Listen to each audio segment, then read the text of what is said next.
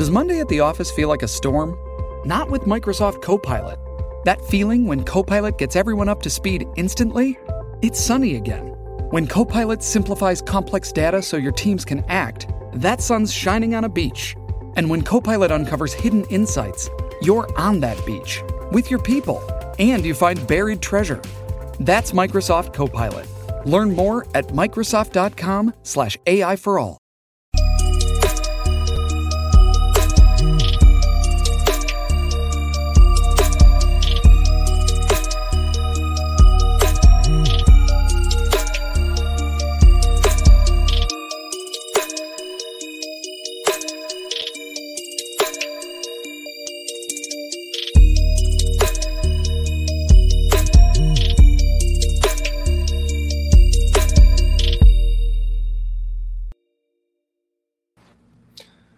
You are listening to the Urban Sports Scene, part of Empire Media at empiremedia.com. I am Ray. Listen, my homie Wole is out tonight, and we have a big show planned for you guys. Well, I have a big show planned for y'all. It's my first time hosting by myself, and it's on a live platform, so it's pretty dope. Thanks for you all for rocking with us. Of course, go to empiremedia.com and check out the home of the urban sports scene. Empire Media hosts multiple DMV podcasts, such as the John Kine Report, hosted by ESPN Washington Commanders insider John Kine, and Jones Football, hosted by USA Today insider Mike Jones. You can also subscribe to our podcast on Spotify, Apple Podcasts, TuneIn, iHeartRadio, and Google Podcasts. Just search the Urban Sports Scene. Also, make sure to subscribe to the Urban Sports Scene YouTube channel as well. If you're rocking with us on YouTube right now, please hit that like button, hit that subscribe button, and then check us out on X at Urban Sports Scene. Hit us up on IG at Urban Sports Scene, and like our Urban Sports Scene Facebook page. Also, join our Urban Sports Scene Facebook group. Just search Urban Sports Scene, sports bloggers, sports podcasters, and sports debates. And lastly, go and check out footballgarbagetime.com, which is host to the annual NFL Picks Challenge. My bad. It's a lot to say here. Wole, I miss you, bro. The Urban Sports Team takes on the Football Garbage Time podcast every year in the annual NFL Pick'em Challenge. Right now, Wole's in last place. I'm in fourth, sitting behind my man Hakun Wan. But again, go check out footballgarbagetime.com. And in the words, my man Wole, let's get into the tradition, the pregame. We're going to talk about the Celebration Bowl. I'll be joined by HBCU legend and former NFL quarterback Jay Walker to discuss the college football season, as well as his alma mater, HU, Howard University's preparation for the program's first ever Celebration Bowl appearance at approximately 8:20. We'll continue to talk about HU, but we're going to go on the hoop side. Last night, I was courtside at Bird Gymnasium as the Bison went toe-to-toe with the Cincinnati Bearcats, man. Nearly pulled it out in overtime. And then at 8:30, we're going to be talking Commanders. We'll have Seawall, Candy Waller from Seawall Sports and Entertainment, join the show to talk about what's going on with Eric Bieniemy, the remainder of this season, what's the outlook, and also this Miami Dolphins game coming up on Sunday. And finally, around 8:50, we will discuss the Washington Wizards and Jordan Poole. Is he the focal point? Kyle Kuzma made some comments about the transition from that fourth option to becoming the guy. We'll talk about that. But first, joining the Urban Scene, he is an HBCU legend, and he's also preparing to see his alma mater, the Howard Bison, make their first appearance at the 2023 Cricket Celebration Bowl, was taking place on Saturday, December 16th from the Mercedes-Benz Stadium in Atlanta, Georgia. We are joined by HU alum and former NFL quarterback, as well as current college football analyst for ESPN. Welcome to the Urban Sports Scene, Mr. Jay Walker. What's happening, brother? Hey, what's going on, man? How you doing, man? Good to be here with you. Can you tell I'm with the Howard? Can you tell how I'm feeling right now? You know, I'm not on the air, calling the game, so I'm going to rock my Howard gear all the way up until game day. Hey, listen. First of all, it's good to have you, brother. Another light-skinned brother on the show is always a blessing. My man. Another thing is this. If Howard ultimately faces off against FAMU, which a lot of people think that's what's going to happen, we got you and Tiffany Green on the call. How's that going to look? Man, that I think people are going to be disappointed. We've talked about it. Like, everybody's saying, man, how y'all going to do the game? And I mean, end of the day, we're going to be professional. She's going to, want FAMU, of course, and I'm going to want Howard, but it can't show up. So we've had long conversations about that. I mean, we were talking to Willie Simmons, and he's like, man, if we get by this, Jay, we want to win just so we can see you and Tiffany have to call this game together. I'm like, wow, whoa, slow down. So I think those people that are looking for our normal banter a little bit when one school, the other's playing, they'll be a little disappointed. You know, we're professionals here. All right, man. Well, I'm looking forward to it, man. You guys do an amazing job. So you guys. Let me tell you something that's funny, though. Let me tell you something that's funny. So we nitpick with each other all the time, right? So, you know, I'm always like, with FAMU, it's always something. They always got something. And then, so this one, she's like, you know, we were talking about Gimme 5 list. And she said, well, for my number one thing, if I do a Gimme 5, FAMU is the number one public HBCU in the country. And I'm like, all right, number one. I started thinking, I said public. So I'm like, oh, well, now you get mad at Howard because we private. And then I'm thinking about the list, and I'm like, well, number one is Spelman. You know, they ranked number one in the same listing guide, and we were 2. So I said, well, FAMU is going to say you're the number one public HBCU in the country. I'm going to say Howard is the number one co-ed HBCU in the country. So it's stuff like that never stop. Hey, I love it, man. And speaking of rankings, man, I got a slight bone to pick with you a little bit. On the broadcast, Morgan State game, they were playing at home against Central. You and Tiffany both ranked the most beautiful HBCU campuses. You had Morgan like number one, and I said he's never stepped foot on my alma mater's campus at UMES. She had UMES on hers, but you didn't have it on yours. I said I know we don't have football right now. It's coming though, but still, man. Like have you been to UMES, and how did you come up with Morgan? Yeah, Morgan's not number one. I put Morgan up there number 2. Now, have you seen Morgan State lately? Yeah, I have. I was there for the Towson game. So that new campus they have is gorgeous. I mean, the new buildings, the glass student union, all that. I mean, it's new and improved to that. You know, let's not forget I was a state delegate in Maryland for 16 years, so I kind of felt good like we helped fund that. You know, as a delegate, we had some more funding we had to do for UMES. So UMES is all right. But I mean, number one, you can't compete with water. So Hampton, you know, I don't like Hampton. I'm a Howard guy, but Hampton got the number one most beautiful campus out there. You know, and I got a little mad at my statistician graphics person because that list was supposed to be called Jay's most beautiful list. You know, I'm trying to do like that. It's supposed to be most beautiful list, but they corrected it. But that's what it is. And hats off. It was really giving a salute to Morgan. I mean, Morgan, they deal with so much negative stuff, and people don't realize that campus has everything. UMES, y'all getting there. You're just not top 5. All right. Well, hopefully we'll crack that top 5 in the future. But I'm going to go a little backwards, man. We're going to start with the Celebration Bowl, though, man. When I reached out to you, that's what I wanted to talk to you about mainly when having you on the show. And I had the opportunity to talk with Coach Scott early in the year. We also had running back Eden James on this show. And both of them acknowledged early on, hey, Central is circled on our schedule, man. Like, it was a big game. Coach Scott said, I'm happy we got them at home this year. How did you view that game, and how big was that win for the Bison? Arguably biggest win in the last, outside of UNLV, when the Bison beat UNLV, that was huge. So I'm going to say, that's been the biggest one. But that one there, nobody saw it coming. Keep in mind, Central put 50 on them the year before. And so Howard came back and put 50 on them. That just doesn't happen. So I was always wondering, how you going to make up the 35-something points they beat you by? And then they did it and beat them by 30. So it's just, that lets you know really how competitive the MEAC is. And with Howard, it's a good thing about Howard, but it's also the thing that'll frustrate you. Like, they can play with anybody. I mean, they should have beat Northwestern in the Big Ten, and then they get blown out by Harvard. Then, they should have beat Eastern Michigan. They, first half they were terrible. Second half they came out doing it. They had Hampton beat. So with Howard, they can play with anybody. It's just figuring out ways to win those games. All right. Well, you said it. See, I talked to Coach Oliver at Media Day, and that's what his words were. We put 50 up on Howard. It wasn't no need for he wasn't shy about a conference championship game. He got on stage with you guys the same way. Why is it co-champions? So, like you said, the fact that Howard then comes and hangs 50 on them is almost like karma. So I want to ask you this. Is there a rivalry brewing between Coach Oliver and Coach Scott? Oh, absolutely. I think so. There wasn't one before. There definitely is now. We call the same things that make you laugh or make you cry. But I think, and looking, those were the two teams predicted to be 1-2. So anytime you have that 1-2 and one team wins, the other one loses, I mean, that's healthy for the game. So I think there's a healthy rivalry brewing. And, A&T, the other rivals we had, A&T and Hampton are kind of gone. So next up is North Carolina Central. And I think that's healthy. All right. So will the Bison, will they be facing PV or FAMU in the Celebration Bowl? What's your prediction?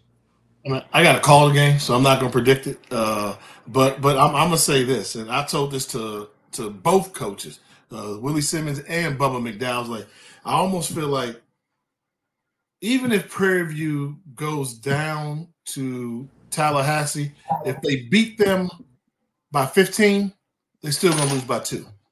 I mean, it's just that intense down there. So they got to beat them by like 21 in order to walk out there with a 3-point victory. So that's going to be the challenge they have. And let's not forget, I mean, FAMU roughed them up pretty good during their homecoming when they played Prairie View.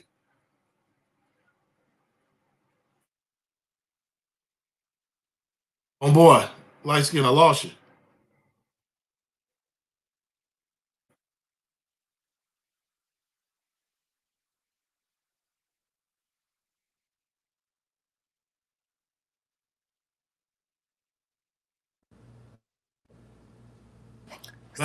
Sorry about that. Had some technical difficulties there. But getting back to our discussion, I wanna touch on the rest of college football as well. I appreciate your insight. Man, you can't make a prediction, but it's all good. You showed a lot of love to Chennis Berry and the Benedict Tigers this season. Talk about their success, and in your opinion, what's next for Coach Berry? Does he potentially make like a return to Southern? What do you think? Well, he's the hottest name out there right now for his coaching job, and some pretty good ones have come open.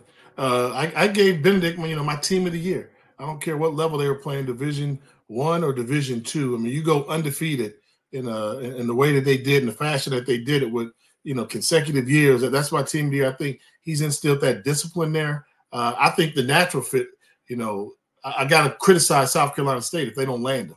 I mean, he's right down the street.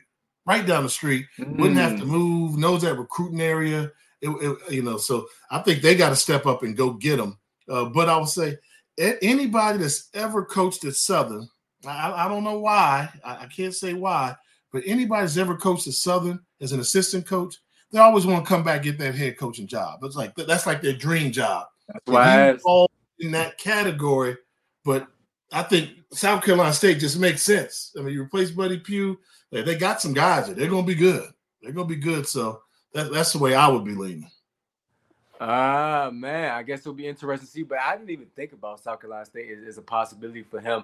Are you surprised with the coaching changes that we've seen within the HBCU ranks? I mean, Texas Southern is in that mix. Grambling is now in that mix as well. What's your thoughts about that? I heard some big names in line for that Texas Southern job. What are your thoughts just about the landscape? Because Coach Hugh Jackson came out. He's been on this show too before. He said he should have got more time. Yeah, I mean, the way it works, it's always, it's old school. They used to be, hey, you let somebody get through their recruiting class 4 years and see if you see improvement, especially after year 3. You may not want to keep them year 4, but you give them 3 years. But that world has changed. I mean, for better or for worse for coaches, that world's changed. You cannot grow with your recruiting class anymore because they'll go to the portal. So you come in with a bunch of kids out of high school, you think, 3 years from now, we're going to be good. Well, after 2 years, if they look good, they're going to be gone. So you have to learn how to go get some people to replace them. So I think that 4-year track record that you used to have, I think that's gone. And we saw Grambling and Southern show that. If you can't win now, replace gaps right now, fans can be fickle and presidents and administrators, because everybody thinks you can win right now. You can turn this thing around quickly. And that's kind of, Coach Deion did that one there. I mean, Willie did it there at FAMU. So they won it by year 2 now. It's not the 3 or 4 year process it used to be, which is kind of tough. Absolutely. So who you hearing wants that job? Well, you saying big names for Texas Southern. I'm like, okay. Well, that's what I heard. I didn't hear any specific names. I saw a weird tweet or a post on X, whatever we call it now, saying Andre Johnson was in the running, but that's not the qualifications that I heard Texas Southern is looking for. I heard they're looking for an experienced coach, HBCU ties, not an assistant. So it can't be him. I don't think they want to go the quote-unquote celebrity coach route. But I haven't heard a specific name. I just heard that it's some big interest that's been drawn from that program because it's a good job. Really, they were close in some games. They had FAMU 14-0. Yeah. I mean, McKinney, that was his last hurrah. He had 4 years on his contract. They gave him all 4. But it's interesting. I've heard a lot of people say they think they can turn Texas Southern around. I'm kind of like, for me, out of the jobs that are out there, that would be like the 4th best out of the big 4 that are out there. South Carolina State, Southern, Grambling, Texas Southern. That would be my 4th choice. But I've heard people kind of say they like that and they want to give that a go. So I'll tell you a name I thought about. And was just talking. I was like, if I'm Texas Southern and those qualifications you mentioned, I'm looking at a guy like Henry Frazier. Frazier had success everywhere he's been. He's the one to turn that Prairie View program around. Went to Central, built them up. Virginia State's rolling with him right now with 8-2, 9-2. Knows that Texas area. Like a guy like that has what you want, that experience. And I'm just talking out loud, but I look for connections like that. It's kind of like things that make sense. So, you hear, what am I hearing? Hearing Marshall Faulk for Southern University. That'd be a splash. I heard that. That's you know what? I don't think Southern will be happy with that. I mistakenly mentioned Ed Reed because he's from Louisiana. I thought he would recruit well, and people went off on me like, oh, you can just insult HBCUs and think you can just come get a job. Like, what's wrong with you? Like, mind your UMES business. All types of stuff I was talking. I'm like, all right, my bad. So I don't know if Marshall Faulk would be a good name for some of them folks. If Southern has, and I tell them it's all the time, they have the most loyal fan base, but they're the most fickle fan base. And what Southern does, they talk with their feet. So that's a good thing because they're going to show up for you. But if you make some alumni mad, I've seen it where they're like, oh, okay, we're going to show him. We're just not going to go to games. And they won't go, and they'll stay outside the tailgate. So if you saw this year, that Jackson State game we did, packed, 25,000 people, packed, one of the best environments of the year. They lost that game. Next game come down to about 18, 20. Okay, then they get mad that they lost that. Now I'm starting to hear they're mad at Dooley. They start going down to 12, 13,000. So they talk with their feet. And the last one, they were like, nah, we don't like it. We don't like what he's doing. And, Southern, they ran out Pete Richardson. They didn't like Pete Richardson, one of the most successful coaches they had. So, but I get it because they put a lot into it. They buy them season tickets. They come out. When they're winning, they love it.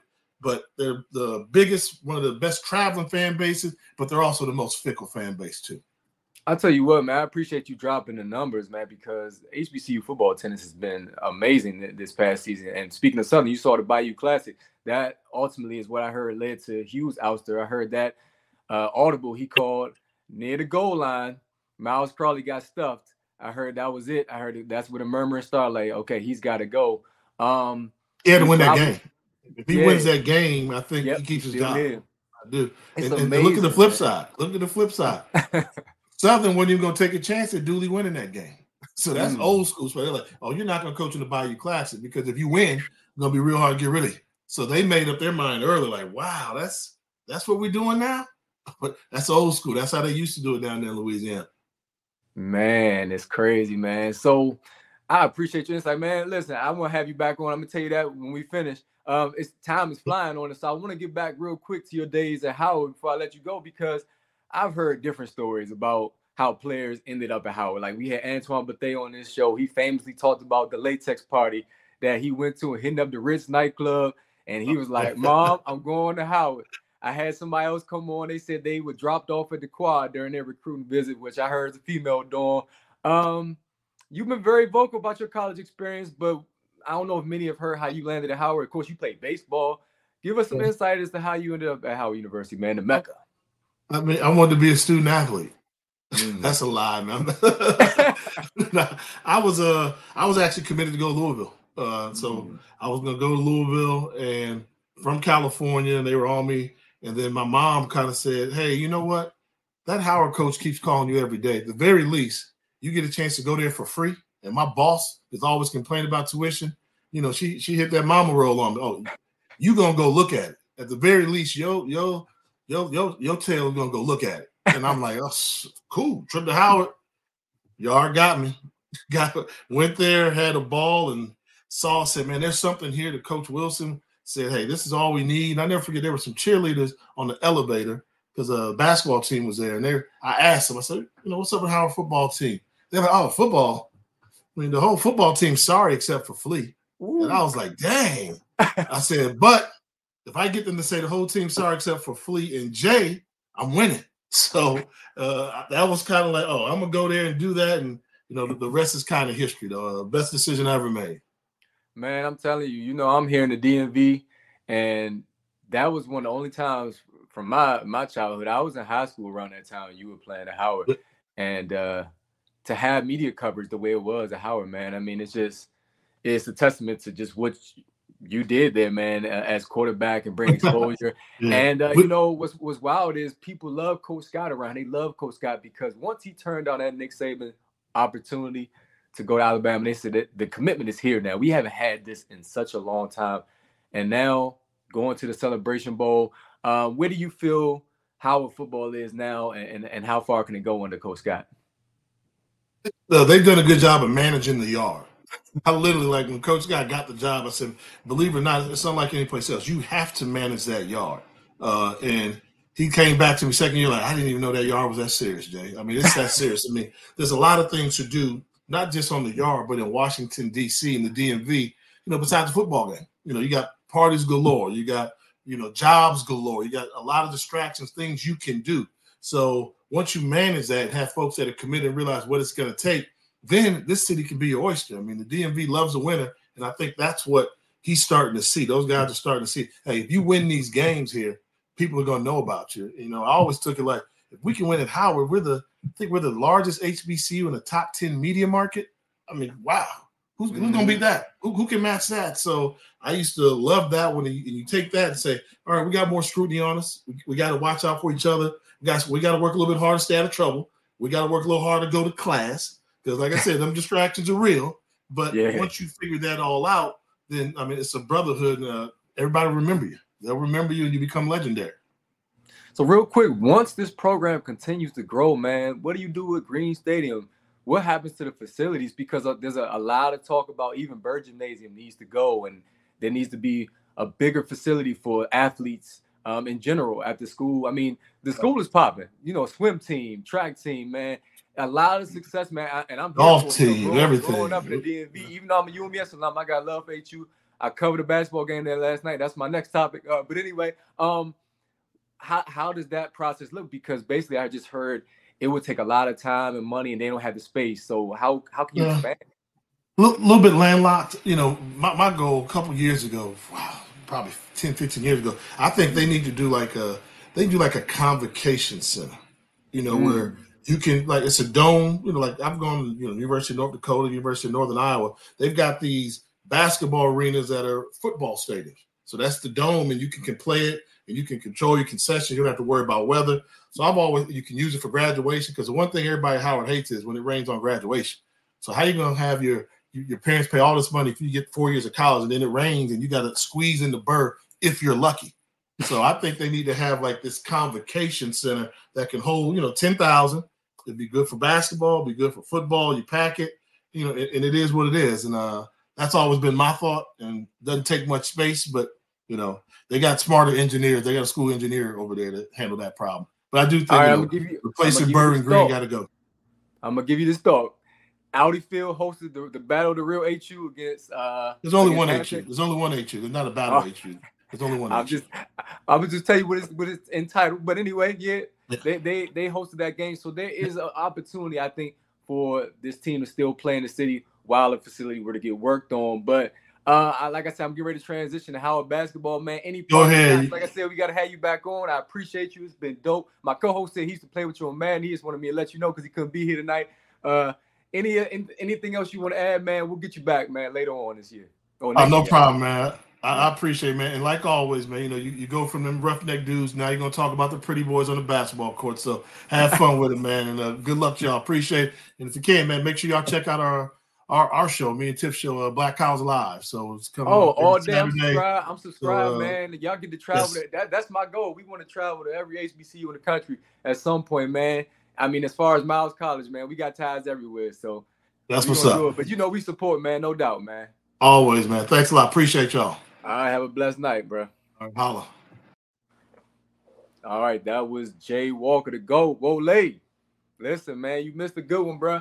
Hey, for those of you who are watching now, on YouTube, who are watching this, man, just drop some comments, man. Let us know what you think about just what Jay said in terms of some of these openings, man. Some of the names. Yeah, I'm sure he has more information on it than what we have. But we're going to continue this, or I'm going to continue this, man. It's so weird being here by myself. We're going to continue this discussion about Howard University and the basketball program, man. As I mentioned, I had the opportunity to cover the Cincinnati game last night on the campus of Howard University. Cincinnati came to Howard University. And even though, like I just mentioned, I'm a UMS alum, I'm still showing a lot of love for Coach Kenneth Blakeney, man. He continues to bring big games to the campus of one of the premier HBCUs. I just think is dope. If you check out my article, urbansportscene.blogspot.com, you'll see just Wes Miller, Cincinnati's coach. He took his guys to the African American Museum while they were in town. He also just provided education. I mean, the majority of his team is African American, man. And I watched them during the pregame as Lift Every Voice came on and was played in Howard University, how it captured their attention. It's just a dope experience, man. So I want to put a question out here to the listeners. What do you think about HBCUs making more of an effort to schedule PWIs at home, and are PWIs going to be willing? But for Howard, they also put on a good showing, which helped. They didn't get blown out. Cincinnati was blowing every team out. They were undefeated coming into the game at 5-0, and Coach Blakeney had his team ready, man. Took the game to overtime. They held several leads. Should have probably pulled it out, but lost it close. But regardless, whether you believe in moral victories or not, it was still an amazing showing for Howard University and that basketball program, which continues to grow. And they lost Shai Odom. Shai Odom, of course, is the reigning MEAC Rookie of the Year. He had a back injury, man. I'm like, oh, man, they lost Shai against a team that is fairly big in Cincinnati. I thought that was going to really impact them. But if you have followed me on Twitter, you see my Twitter handle right there at urbansports_Ray. You saw that big shot Seth Towns hit. He led all scorers of 24. He stepped up. People have been criticizing because he's been in college for a while, but the brother's been injured. Of course, COVID came about, and he's making the most of his opportunity at Howard. He was a little bit upset about losing that game, which shows the expectations that they have in that building at Bird Gymnasium. But my question to you all as well out there is, how will Howard stack up against the rest of the MEAC? Again, the reigning MEAC champions went to the NCAA tournament last year, played Kansas, played very well in the first half. Was only down 2 at the break, if I'm not mistaken. And then, of course, Kansas stretched the lead open, or broke the lead open in the second half. But right now, Norfolk's looking good, too. Blowout win against William & Mary. What are we expecting from the Bison and the MEAC? I'm a UMS alum. UMS has a brand new roster, but playing pretty well. Got a big win at homecoming against Penn. And then you got North Carolina Central, which has arguably the best coach in the MEAC. And I'm just wondering, which one of those teams is going to be the one to emerge? South Carolina State right now, not in discussion. Coppin State, not in discussion, really. Delaware State, not necessarily in discussion. UMS, though, was picked to finish 6th behind Morgan State, who also had some roster turnover. So watching the MEAC, man, is going to be amazing. And I'm looking forward just to see how Howard gels come January. It's kind of scary that Norfolk already looks as though, even though they lost Joe Bryan Jr., who was the reigning MEAC player of the year, they lost Dana Tate Jr. as well. They lost Chris Bankston, and they looking so good. It's scary. So I'm wondering now, who is going to emerge from that tournament? Last year's MEAC tournament was one for the ages, man. I think this year's MEAC tournament will be the same way. We got to see the MEAC expand, man. The MEAC has had a lot of success. Look at, like I told Jay, look at all that Howard is doing in general across the board. Golf, you include that. It's just dope to see MEAC schools doing big things, but we got to get some more teams in there. We got to get football to Coppin as well as University of Maryland Eastern Shore. We can't see the MEAC be disbanded, man. It just can't happen. I haven't heard a whole lot of chat about that lately. And who runs the Celebration Bowl? So we room for Howard to win the Celebration Bowl. Although if FAMU is the team to go represent, or PV, man, PV is tough. They have turned it on, man. Bubba McDowell doing his thing, man. And I'm thinking that moving forward, some people saying the SWAC is improving in basketball. I agree. Alcorn and Grambling, man, looking good. MEAC, I mean, not the MEAC, I'm sorry, just HBCUs in general are now, I think, improving their stock across the board, man, as we talked about in the SIAC with Benedict in football. Bowie State also has been really good in football. Union has been good in basketball, man. Elizabeth City is a school that at times shows flashes, man. HBCU is doing it across the board. It'd be nice to see some of these schools move up to that MEAC level. But we don't want to pick and choose what schools that we want to take from another HBCU conference. I know that I know our commissioners, we had Dr. Anthony Holloman on this show, man. I know he loves his schools, man, and institutions, and we want to see every institution. We want to see every conference strong. The conferences, of course, are working together. And it is now 8:30. Hopefully we'll have Candy Waller on soon to discuss the Commanders because, oh, man, it's still a whole lot going on with the Commanders, even though right now, of course, the season, I'm not going to say it's over, but not in the playoff hunt at this point in time. And still, there's a lot of chatter. Who's going to be the next coach? Is it going to be Eric Bieniemy? A lot of the fans are saying no. There's the rumblings and reports about the players. So hopefully we can have her on soon, and we'll have that discussion once Candy joins the show. I'm going to try to reach out to her in a minute. But until then, again, whether you're watching this, the recording, or whether you're joining us live, man, I want to get your comments on what's the outlook for the rest of the season for the Washington Commanders. What is the outlook for the remainder of the season? What do you want to see? What do you want to see happen? Now, if they make a run, meaning if they go on a winning streak, will fans be upset like, oh, now you want to win? If you tank, so to speak, to try to get a top pick, then what happens? So what happens to the Commanders for the remainder of the season? What would you like to see happen? Would you prefer to see the team just tank, get the best draft position possible? Or do you want to see these players show some pride and rally and have fans at least come to the stadium with an expectation that we might watch this team win? The Cowboys game, a historic event because so many people tuned in on Thanksgiving, and to see Dak, of course, it's been so much made of him eating turkey on the sideline during the game. I guess for many of us, it don't get more disrespectful than that. So that's my question. I'm not a Washington Commanders fan. My man Wole is. And Wole, if he was here, I would guarantee he'd say, nah, I don't want to see them win no other games. However, you still have one division game left, and that's against Dallas. Do you win that? I personally think if you do tank, so to speak, who do you take in the draft? The name Marvin Harrison Jr. was floated out there on this show last week. Are you really going to tank for Marvin Harrison Jr.? Are you really going to tank for him? Would you consider trying to get Caleb Williams to come home, which many think is not necessarily the case? It looks like Chicago may still take him. If Justin Fields becomes available, is that an option? Or Sam Howell, the guy? There's so many questions. And then there's the question as to why isn't EB the guy that's going to be the coach? If not EB, then who? So many good coaches, and we always talk about, have gotten out of the building here in Washington. So why would you let another good one get out? He's old school. Okay. But remember Marty Schottenheimer. For those who are old enough to remember that. I know some young people out there will be like, who? Marty Schottenheimer was complained about, man. But when that team turned it around, they looked good. He only lasted 1 year again. That was Dan, though. This is a brand new regime. You got Josh Harris now as the owner. What do?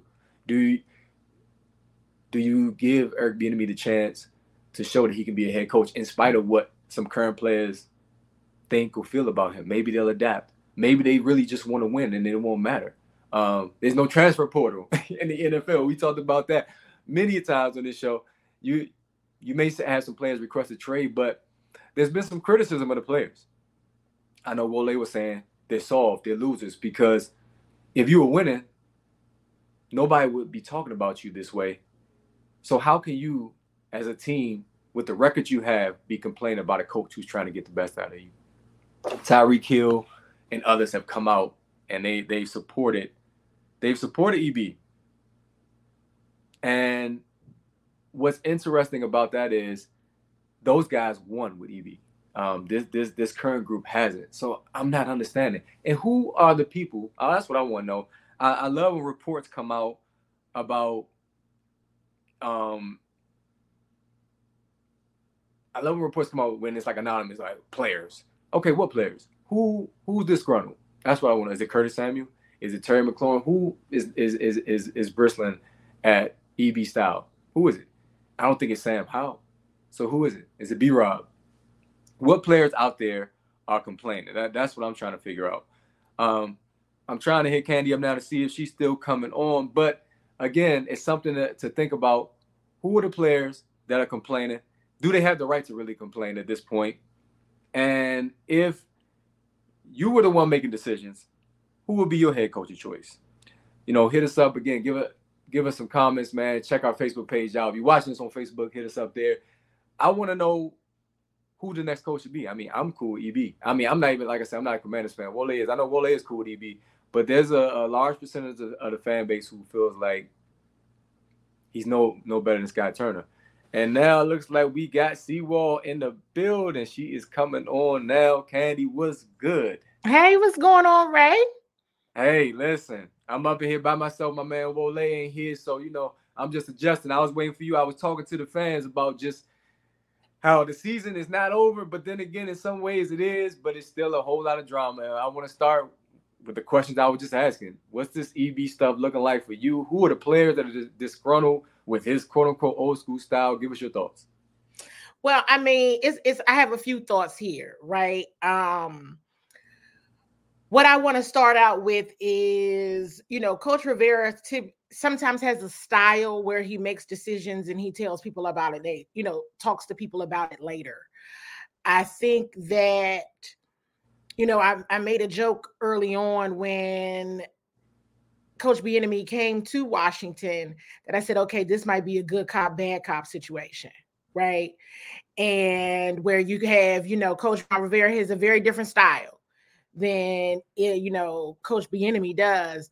And I think what is probably happening is, was it even communicated to players why this style was needed, right? What really has transpired? What's the mentality? What's the mindset? What's needed in order to win football games in this league? And why he made the decision that he made, and describing himself what EB style is. In terms of, the who, I would just say, hey, we got to take a look at the types of people, the types of character, because that was something that was important to Coach Rivera, right? And just the style. Everybody's not for the aggressive approach. Everybody's not for the yelling. Everybody's not for, it's a different style. If you have a leader who is kind of mild and calm and they only yell when they get upset versus a leader who's yelling all the time and perhaps making you do things repeatedly, the reality is these are two different cultures merging. And this is what happens when you have two different cultures that are merging and without the understanding of what's happening, what was wrong with it to begin with. I can tell you what's wrong with it. You're not winning football games. That's what's wrong with it. You're not, you know what I mean? You're not able to close out. You're not able to execute all of those things. So I would take a look at, for example, some of the guys that maybe Coach Rivera has drafted who's used to his style versus used to a Coach Eric Bieniemy's style, because they are very different. They're very different. I think, again, I'm just going to reiterate what's not communicated is, but which style historically gets the results you're looking for from a wins and losses perspective. So I know, a lot of folks, and I mentioned this on my show, okay, a lot of people are like, get it to EB, get it to EB. And I'm like, hey, I may feel the same way, but if I'm being perfectly objective, that's going to be a tough call, right? Because if there are issues, and if these are issues with players that you would like to keep, then how do you find that balance? Where is it? It's tough. You can't just say everybody go, because you do need to keep some. You do need to keep some sort of contingency plan You know, but what I will say is I would not just write it off like it's just, you know, because this is now a trend, a theme, and something that came about during the summer that we're now hearing continue, you know, still at the end of November. So, Candy, what's the best solution, man, going forward this season? I just posed a question too. If they tank, fans gonna be mad. If they're going to run, but it's too little, too late, fans gonna be upset. So, what matters moving forward, and does getting that one division victory this season matter at this point? I would say the one division when that doesn't matter. If anybody is excited about the Commanders beating the Cowboys the last game of the season, then I will honestly say shame on you. No, that does not matter. It does not matter. This team is what 0-5 now in division. Doesn't matter. Does not matter. I mean, maybe if that game, you know, puts Dallas in a certain, you know, playoff spot or whatever, who cares if they make the playoffs and the Commanders don't? It really doesn't. So I think what needs to happen now, I think it's the ownership. From my understanding, they've already been planning for the future. And now is the time I would really hope that they really are able to share in the offseason what their vision is for this franchise. Because here's the reality. To your point, if they tank, it's 6 more weeks, 5 more games, and 1 bye week. This is going to be rough to watch, whether they tank or they fighting for it. This is going to be a rough ride. And so if they completely say we want to completely rebuild, that's going to tick people off. If they want to be aggressive and win, here's the reality. They're going to lose some of your favorite players. Mm-hmm. Everybody's not going to be able to stay. Exactly. And they might lose some of your favorite position coaches and in front office people in the shuffle. Because rebuilds don't, you know, switching gears real quick. Hey, listen, the Wizards' new leadership told everybody this is going to be rough. This is going to be hard. This is going to be wild to watch. And everybody's mad. And I'm like, they told y'all right. This was going to be bad. And everybody's still upset. Like they didn't hear them. So it's going to be the same thing here. Unless they completely turn it around. I think where I've been shocked with everything, it's like the expectation that the new owners are supposed to change everything from 30 years of muck.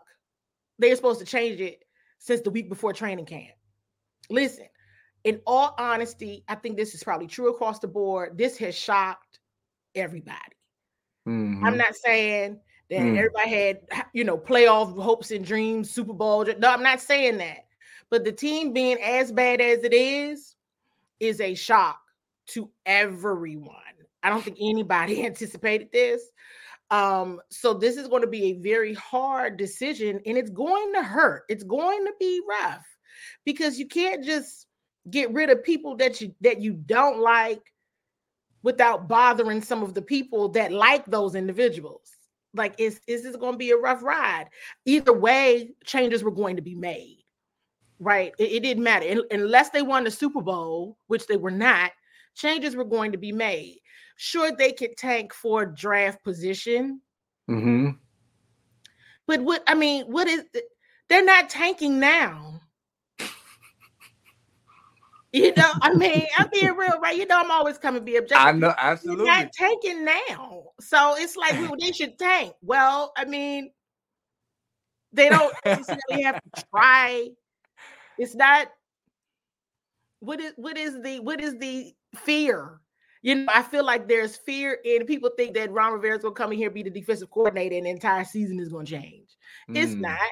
So, I mean, well, you'll probably see something better because now somebody lost their job as a result of the play. So you might see a difference in the defense because folks now understand. It's a shame that it took this long, but now they understand that the backs are against the wall. Jobs will be lost. Yep. And this is a real issue, and we got to do something. So you might see something different, but we're not about to see them go 5-0 for the rest of the season. That's not going to happen. So it's okay, go from what are they at? Number 4 to 10, all of that. It's okay. When it was a strong possibility with their remaining schedule, this is gonna happen anyway. It's inevitable. I told people on my post, hey, Thanksgiving Day, don't lose your dinner. Just try to be strong. Don't let them mess up your day. And what did it do? It messed up people's day. And it's like, that was going to be a disaster. Now, I didn't know it was going to be that bad, but I knew it was going to be bad. Yeah, man. Eating that turkey on the sideline, that pissed a lot of people off. And in front of a historic audience at that. I kind of already touched on that. I know that's been talked about ad nauseum. Shout out to Dujane. Of course, tanking is tough, man. Some people, they mastered that.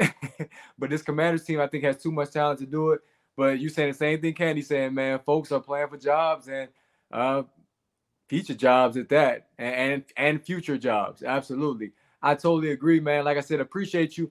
Candy, is there anything that can offer hope in the remainder of the season going into the off season? Would the defense play better without JDR now? They just hired the former Bills secondary coach, Jim Salgado. If Sam Howell continues to make strides, what could potentially give this fan base hope going into the off season, if anything? I mean, I think the hope is going to have to be in, did the Commanders find the quarterback? Right? Now, the challenge with that is Sam is developed in the manner that he has because of the current staff that is supporting him right now. So that's going to be a hard decision, right? Is Sam truly the quarterback of the future? Is this what the ownership believes can win football games? And do you keep this current offensive staff that's currently supporting him? Do you keep them there? I think those are things that they just need to watch out for.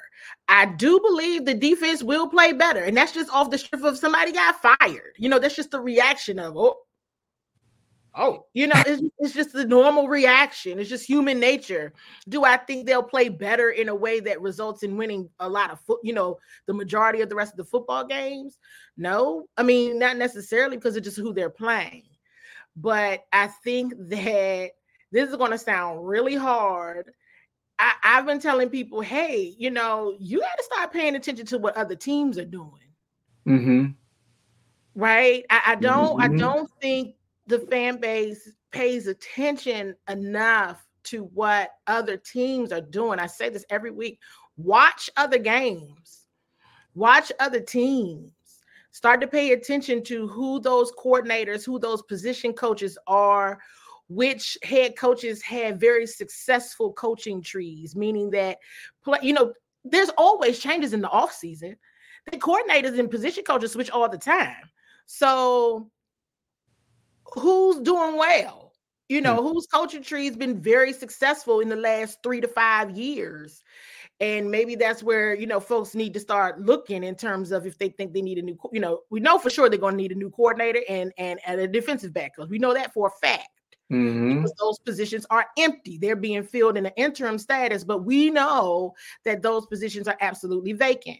So in terms of that, is what can everybody learn from, and what can this, hoping and what this new ownership team can establish to say, this is how we want to be for the future. There can be changes in a year. Things can change in a year. In a very short period of time, they can, but you have to have the right staff to do it. It would be nice for the Commanders to win a game here and there, but to your point, then people are going to be like, well, why you do that? Because you were top 5 in the draft, and now you're going to be top 10 if you win a game. It's really in a situation right now where it's no right answer, and no answer is going to be good enough right now, because the team is just that surprisingly unsuccessful this season.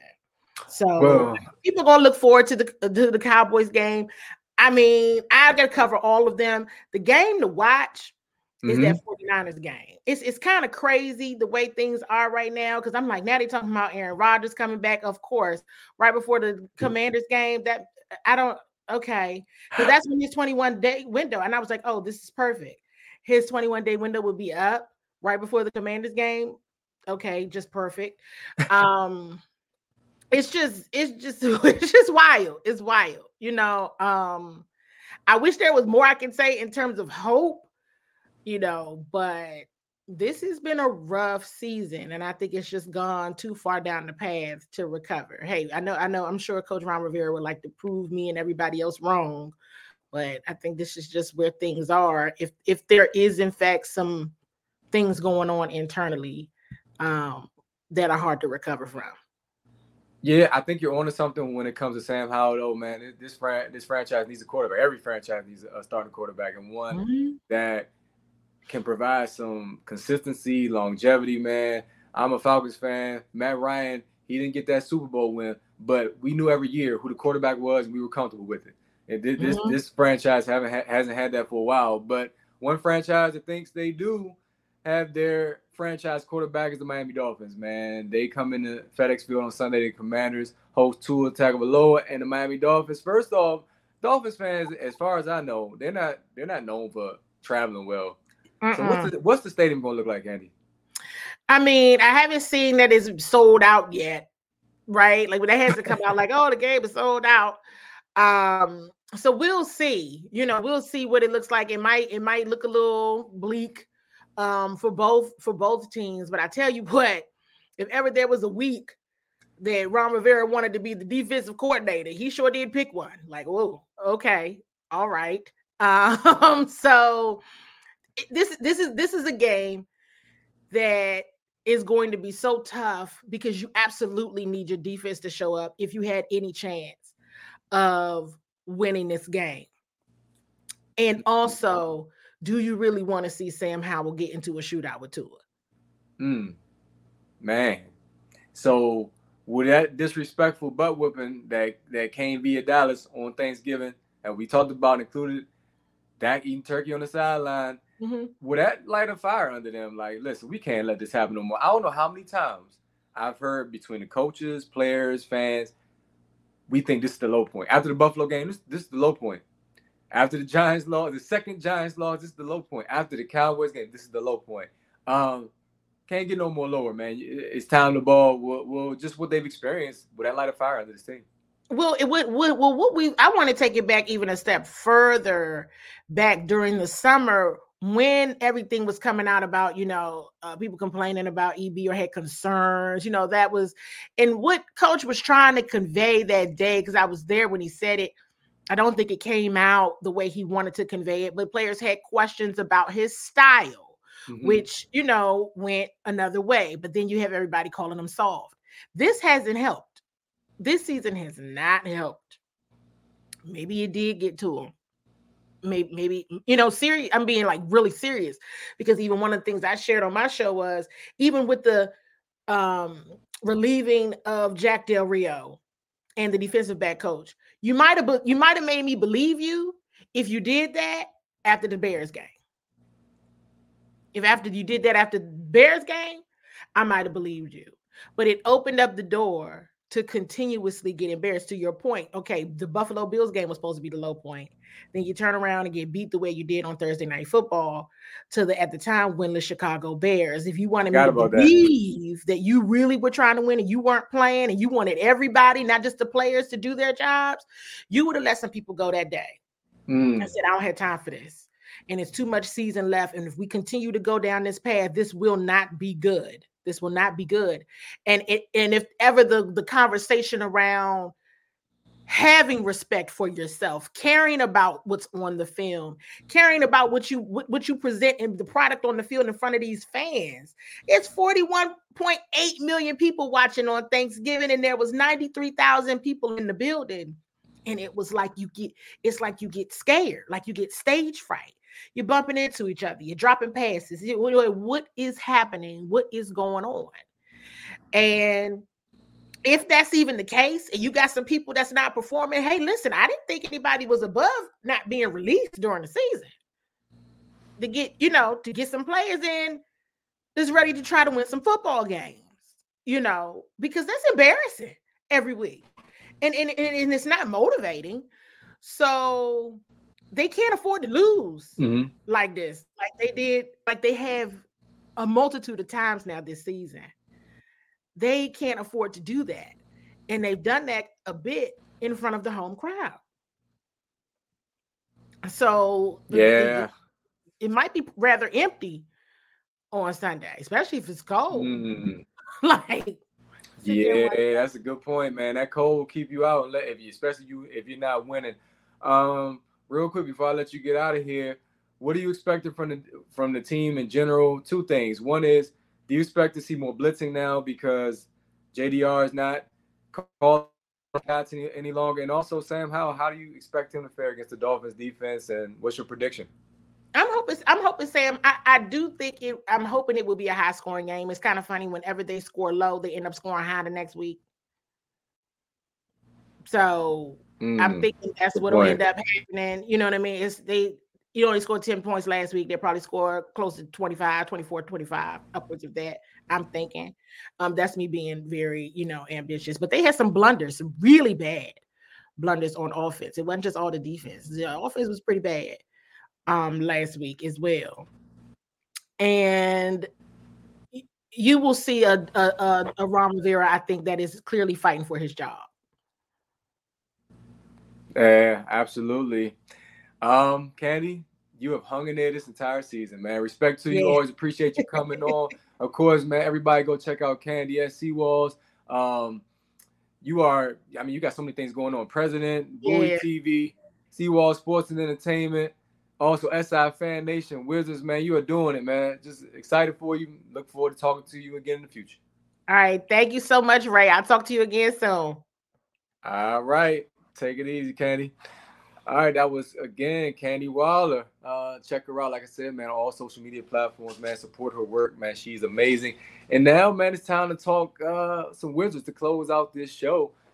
I posed a question on social media, or the Urban Sports Scene did, of course. Kyle Kuzma, he stated recently something to the effect that it's difficult going from the third option to being the primary guy in reference to Jordan Poole, as well as himself. He said he went through that transition coming to Washington. The question we asked was, is this valid?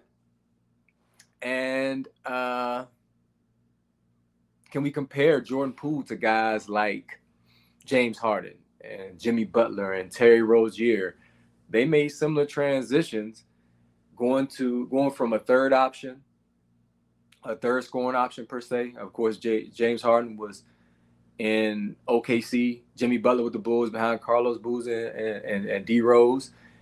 Terry Rozier played in Boston, had a heck of a squad. Then he went to Charlotte and he balled out. Everybody seemed to relish that opportunity. So is this valid?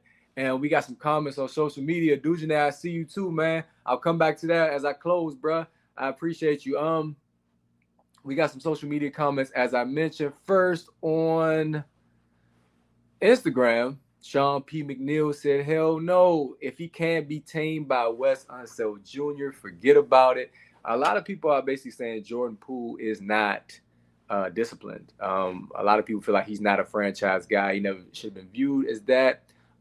Steven Newman, shout out to him, man. Hey, thank you guys for your comments. He said on X, it's Kuz's show. Poole's a number 2 at best, and that's only if he bounces back. So where Jordan Poole is right now, I guess a lot of people feel as though he's not even considered a number 2 guy. Of course, the Wizards are taking on the Orlando Magic during this show, man. They ended their losing streak recently and defeated the Detroit Pistons, who also had a 2-14 record heading into that game. So Jordan Poole right now is viewed, based on my perception and based on what I'm hearing from you guys, is he's viewed as somebody that's expendable, period. If Jordan Poole was to get traded by the trade deadline, a lot of you guys wouldn't matter. Hey, Cam Mingo, love you, bro. Appreciate your support of the show. Cam is his campaign. Hey, give it a chance.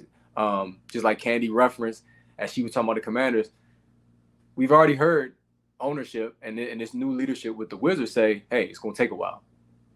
But how much patience does this fan base have? You haven't had a playoff year since, of course, the Wall and Bill days. And, Bill, actually, him and Russ did take the team to the playoffs. They got to the play-in tournament. and went to the playoffs against the Sixers. Didn't fare too well. Of course, Joel Embiid, MVP caliber player, was tough. But people want to see a winner around here, and it hasn't been that way. Professional sports teams are hurting in the DMV, and this is a basketball town. We've been saying it for weeks. I know the Commanders probably are the biggest show in town, but overall, you look at high school, the college level, this is a basketball town, man, and people want to see a winner. People will go support a winner. Right now, it's just not looking good. Jordan Poole, is he the guy to put fans in the stands? Viewership on television is low, and fan attendance isn't that well, which Denny complained about, but unfortunately, you got to put a product out there where people can support. But anyway, listen, man, this has been a dope show, man. I appreciate my guest, Jay Walker, for coming on, man. Check him out. He's going to be on the call this coming Saturday when FAMU takes on PV, man, in the SWAC championship game, man. And also, of course, check out him and Tiffany Green, Black College Football Live, man. Dope channel here on YouTube. Check them out on every social media platform. Seawalls, who just joined me to talk Commanders, man. Listen, it's been a great show. Wole, man, look forward to getting you back next week. Thank you for listening. As Wole would always say, it's weird for me to say it, but you have been listening to the Urban Sports Scene for ages. You dig? Deuces. Hey, Mega, lead us out, big homie.